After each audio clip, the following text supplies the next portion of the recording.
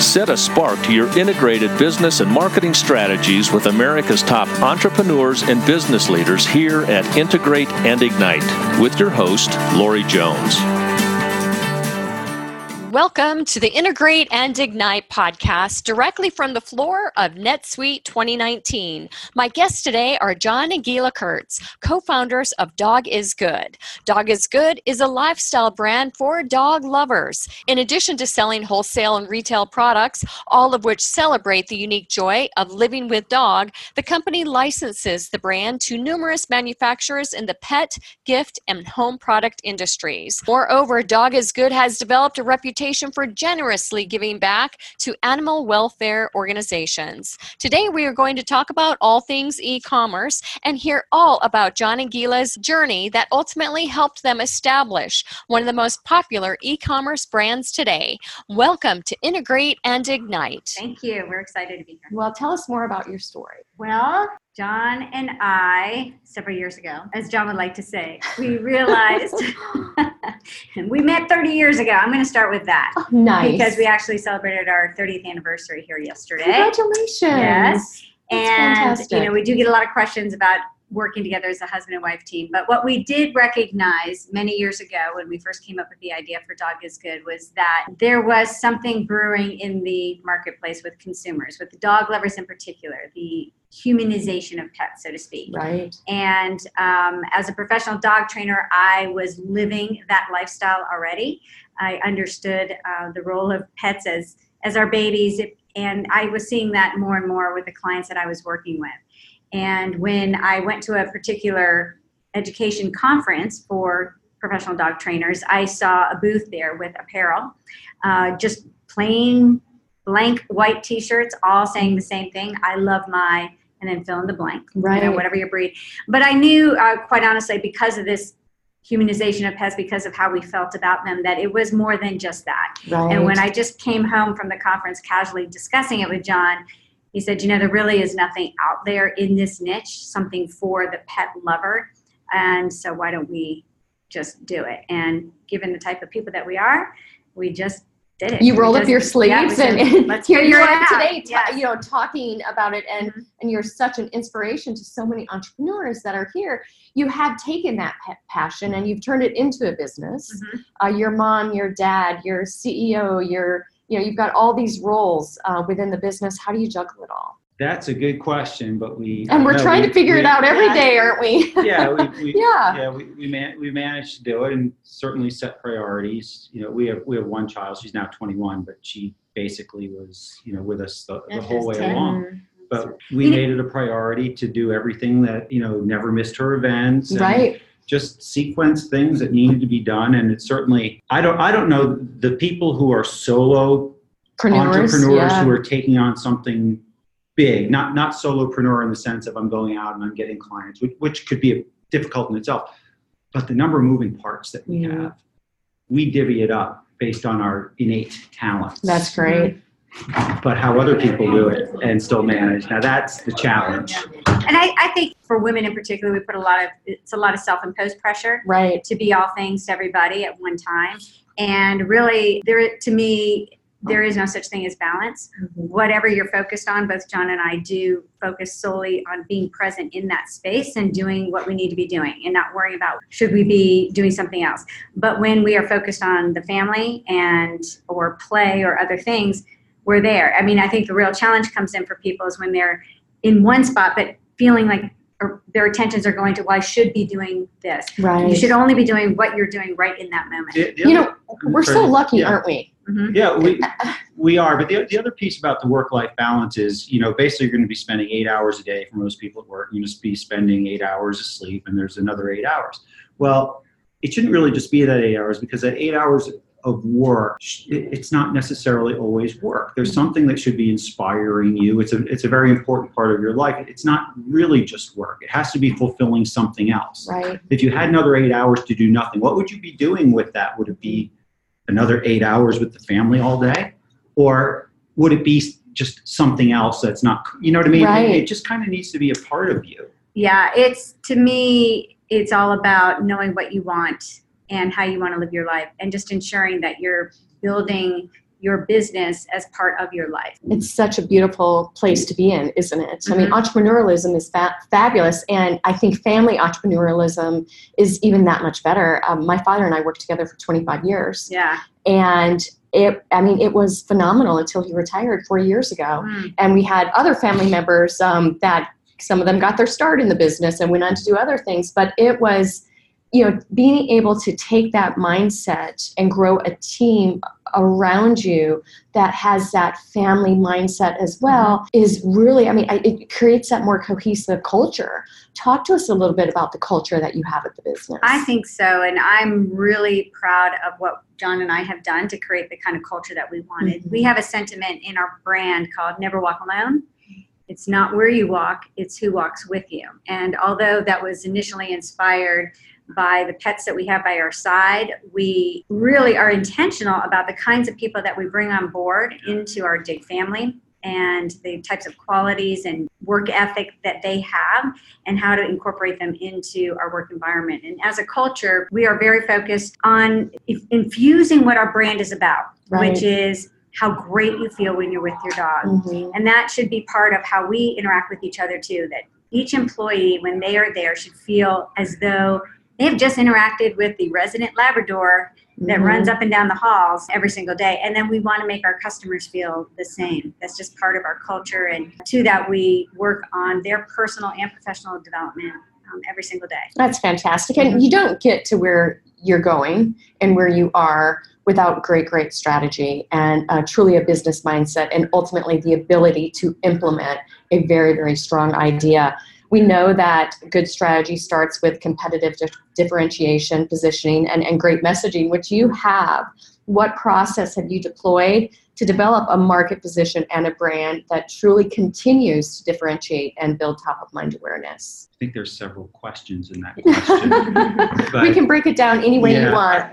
I will say that we're pretty thoughtful about anything that we do, that we're going to roll out. And we also understand that most of the things that we're going to do don't need to be perfect, and that that we can continue to evolve them as we roll them out. We're going to improve them. You can't suck the risk out of everything. Right. Maybe you can suck the risk out of the financial piece by pre-selling something or making sure you have commitments, but nothing's going to be perfect right away. And just decide which ones really need. Okay, we're not going to roll out a website that has horrible photography because that's easily fixed. But some of the other capabilities, we don't have them yet. Well, we can schedule that in. We'll do that. Well, plus, as you go through, you learn. You learn and you see where you can course correct. And by being flexible in that capacity, you have the ability to course correct and be nimble and make pivots where needed. To kind of answer part of your question and being thoughtful with how we're doing things, we do have processes in place.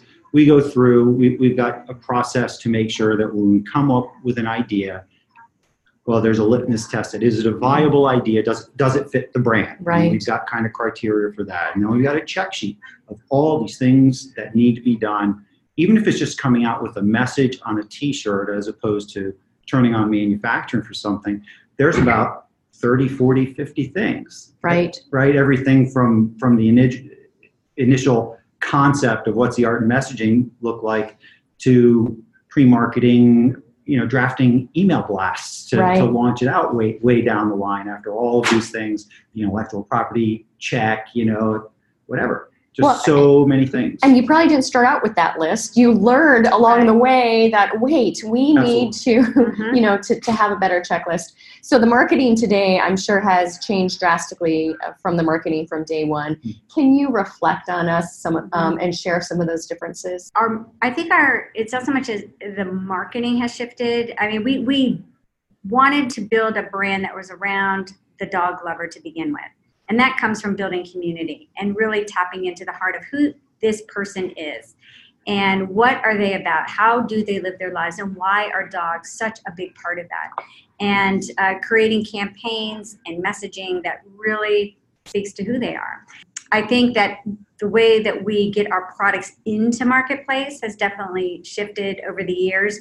We see that we are not, that we can be everywhere. Right. Every vertical of retail or distribution channels is a place for us because dog lovers are everywhere, whether it's in outdoor retail or gifts or resort, et cetera. And through all the different licensees that we have that have distribution in their own channels, it just opens the door to a number of things. But I really am excited about creating a movement around the message and the opportunities that the message brings for the dog lovers, both from a personal standpoint, for them personally, but also for those who seek opportunities in the pet space as well as an opportunity. Well, and I'm sure you wake up sometimes and you just kind of pinch yourself over some of the channels that you truly are in. I mean, some of the retail environments that you're in are substantial and very exciting. Share some of those areas with us, and then let's talk a little bit about some of the innovative approaches that you're utilizing right now with pop-up. Mm-hmm. Okay. Do you want to talk retail channel and I'll talk pop-ups? Yeah, as Gila said, there's just an infinite number of verticals that we can be in. That's good news and bad news. Mm-hmm. Good news is there's a lot of opportunity. The bad news is pick one. Yeah. We can't be all things to all of them. But because we have a pretty robust licensing program at this point, we have licensees that can sell into all socioeconomic strata, from off-price to up to Nordstrom, and across all these different verticals. So although it's not our core product that we cause to be manufactured, but something our licensees do, the brand, and that's what we're doing. We're building a brand. The product is just the conveyance of the message. We've got product in 3,500 Advanced Auto Parts stores and pillows in Nordstrom and Grandin Road, and all manner of things in between. So it's kind of infinite, but we focus on what we need to focus on and let the licensees do their magic. Because as long as we're building a brand in total, then that's where we need to be, thinking about the brand. Right.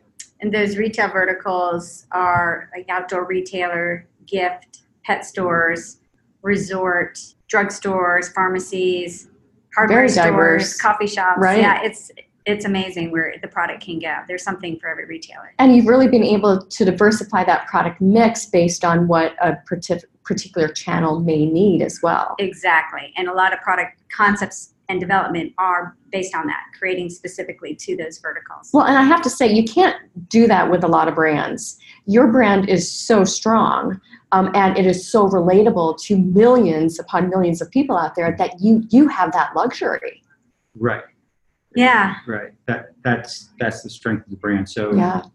You talked about the integration of marketing and this and that, and it all starts with the vision and where you want to go. So as a brand, kind of in a short way of saying it, our vision is to be to the dog lover what Harley Davidson is to the motorcycle enthusiast, top of mind for all things product, service, and experience. Mm-hmm. So that's a brand building vision, and it puts us into everything. Right. If you ask a person what's their favorite motorcycle, they're probably going to say Harley Davidson. If you ask the dog lover, other than a dog food brand, what's your favorite brand for the dog lover? No one can answer that because the space is not occupied until we reach our vision. Right. Well, and you're doing that. Yeah. One of the ways and the easiest way that we're finding to really make that happen is through this opportunity that we started about 18 months ago. Although small components of it were present for many years with our company, the Dog is Good pop-up shop concept as an exhibitor, at events, we really turned that into a business opportunity for other like-minded dog lovers. And through that, we just feel very grateful that we're in a position to help people generate revenue and a business, whether it's a side hustle or, medium revenue streams for them or full-time income.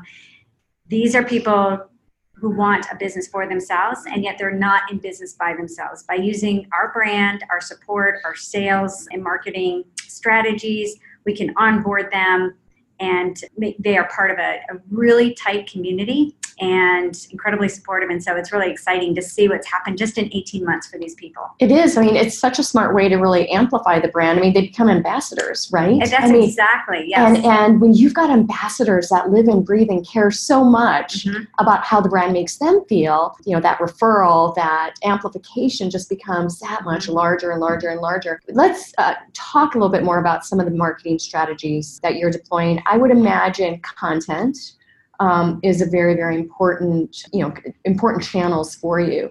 Talk to us about some of the things that you're doing there and maybe some tips on what other entrepreneurs could learn from utilizing that as a channel. Yeah, I think that social media, there's strictly content and then there's a social media mix or kind of crossover with content. And I think one of the things that we learned is you can't do all social media when you're a small company like us. So which ones we're going to drop? So we had to decide. You won't find us doing much, if anything, on Twitter, for example. Right. We focus specifically where our demographic lies, and that is Facebook and Instagram. We do also have a really nice growing Pinterest presence anything as well. Photography, right? Yeah, I mean, anything dog photos make us happy. Exactly. And everything we do is a combination of the dog-human connection, and that's where we also differentiate. Yes, we love the dog, but what we really are about is that dog-human bond and the positive effects that each have on the other. And so the imagery and the stories and the lifestyle, shared experiences that people go, yes, that's me. I do that too, or that is my life. These are the kinds of stories, campaigns, collaborations that we do with other companies, contests. We do a lot of live events through our Facebook where we're engaging people. We have a lifestyle show where we bring content that's of great value to the dog lover, dog owner, and we make them part of the community. It's a tribe. It's a movement. It is a tribe. And when you've got that affinity, they end up developing half your content for you. Right. Yes. And it's not too often where you might need to push a piece off. I mean, they're so ingrained in the brand that they're talking for you. Exactly. So much so that even yesterday we received photography of somebody who tattooed the logo. Oh my goodness, yes. I love it. Now you know. I mean, to mention Harley, I mean, how many people out there have Harley tattoos, right? Now, there you go. There you go. Yeah, you are winning. How has e-commerce changed your business strategy? With all that we're doing, we can't do everything all at once. No. And what I've found was that I'm not an expert, I'm just looking at the numbers. We're getting priced out of doing pay-per-click. And more I'm hearing the same story from small business people. I had no idea how expensive it was going to be to start an online store. Right. So we're counting on driving traffic, e-commerce traffic, not by doing pay-per-click, but just any other method, driving through content, driving from Instagram and that sort of thing. Right. So the e-commerce has been a challenge. So we have our own. We have dogisgood.com. We also have an Amazon presence. I don't think anyone that owns a brand, I think, can feel pretty safe on Amazon because they control the price as long as they're the only one selling the product, and as long as they can keep their IP intact, they should be good. But our pricing is the same. Right. So no one feels threatened by that. Well, and it needs to be. And I think for most companies out there that have any kind of e-commerce presence anymore, it's not about if Amazon will be a part of your sales strategy. It's what part of the product line will utilize Amazon because it's a starting point. I mean, what we find with the Amazon sales strategies is a lot of people might be introduced to the brand there, but then they will go to the website and purchase additional product or go to an event, whatever it might be. So it truly does become a great entry point for a lot of brands. And I think I was just going to add real fast on the challenge of e-commerce, why this business opportunity model that we've created, it's getting back to basics. It's going direct to the consumer. It's giving them an opportunity to touch, feel, and experience your brand in first person. And that is a pivot and a shift that we've taken as a result of, growth of online business and the challenges that face it. That's great. So in-house technology can be very mind-boggling, and NetSuite makes it easy. Talk to us about some of the in-house technology services and maybe some of the challenges that you've experienced that ultimately brought you to an area that you knew technology could solve. Right. We migrated to NetSuite and did our implementation towards the end of 2012. Now that 6.5 or 7 years ago is like 1,000 years, right? Right. So much has changed. But prior to going on to NetSuite, we were QuickBooks users like every other small business. We had QuickBooks. We couldn't manage inventory well on spreadsheets, and we had used to be a company, Pro Stores, which was a web platform. So we had Pro Stores website, didn't talk to QuickBooks. At that point, no one talked to QuickBooks. Right. There were none of these APIs available. There were none of these integration tools that now are just everywhere, and no one even thinks twice about it, but they didn't exist. So we needed to find a solution when it became untenable to just keep up with things. Right. How do you get it from the spreadsheet into QuickBooks effectively? And we had a B2B, it's kind of a website. It was more like an apparel branding thing, and that didn't work out well. So NetSuite we were able to get everything all into one spot and get everything to talk to each other. Which really helps the customer experience, right? Mm-hmm. You're able to deliver, you know exactly how much product you have, where it is, how it can be delivered. And when you've got not just the direct sales off e-commerce, but you've got all these pop-up shops that are also expecting product to be delivered in obviously a different way, it becomes vital to the health of the business. Completely. It does, and with our B2B website is still a NetSuite product. Our B2C, we moved away, and now it's WooCommerce mapped in. But the B2B is great because the customers can also log in. They have a customer center, and they see exactly what they have outstanding, so they can manage their Dog is Good account. Right. Online to a certain degree as well. And sometimes they catch us, hey, you didn't apply a credit memo that I see here. It's like, yeah, you're right. We didn't. It probably popped up, but we ignored it. So there's all of these things. It absolutely helps the customer. So when a customer calls in, we can look at, boom, click a button. There's all their previous orders and whatever. Here's their back orders that are outstanding, and it's all accessible right there. It enhances our ability to provide them with exceptional customer care, which is a big value of ours at the company. Well, I tell you, John and Gila Kurtz, you are doing something right. Thank you so much for your inspiration today. I love something that you said earlier in the show. Never walk alone. It's not where you walk, it's who walks alongside you. Thank you so much for your appearance on the Integrate and Ignite podcast. Our pleasure. Thank you. This episode is complete, but the inspiration has just begun. Head over to avocetcommunications.com for show notes and more aha moments. Tune in regularly to ignite your integrated business and marketing strategies with Lori Jones and the Integrate and Ignite podcast.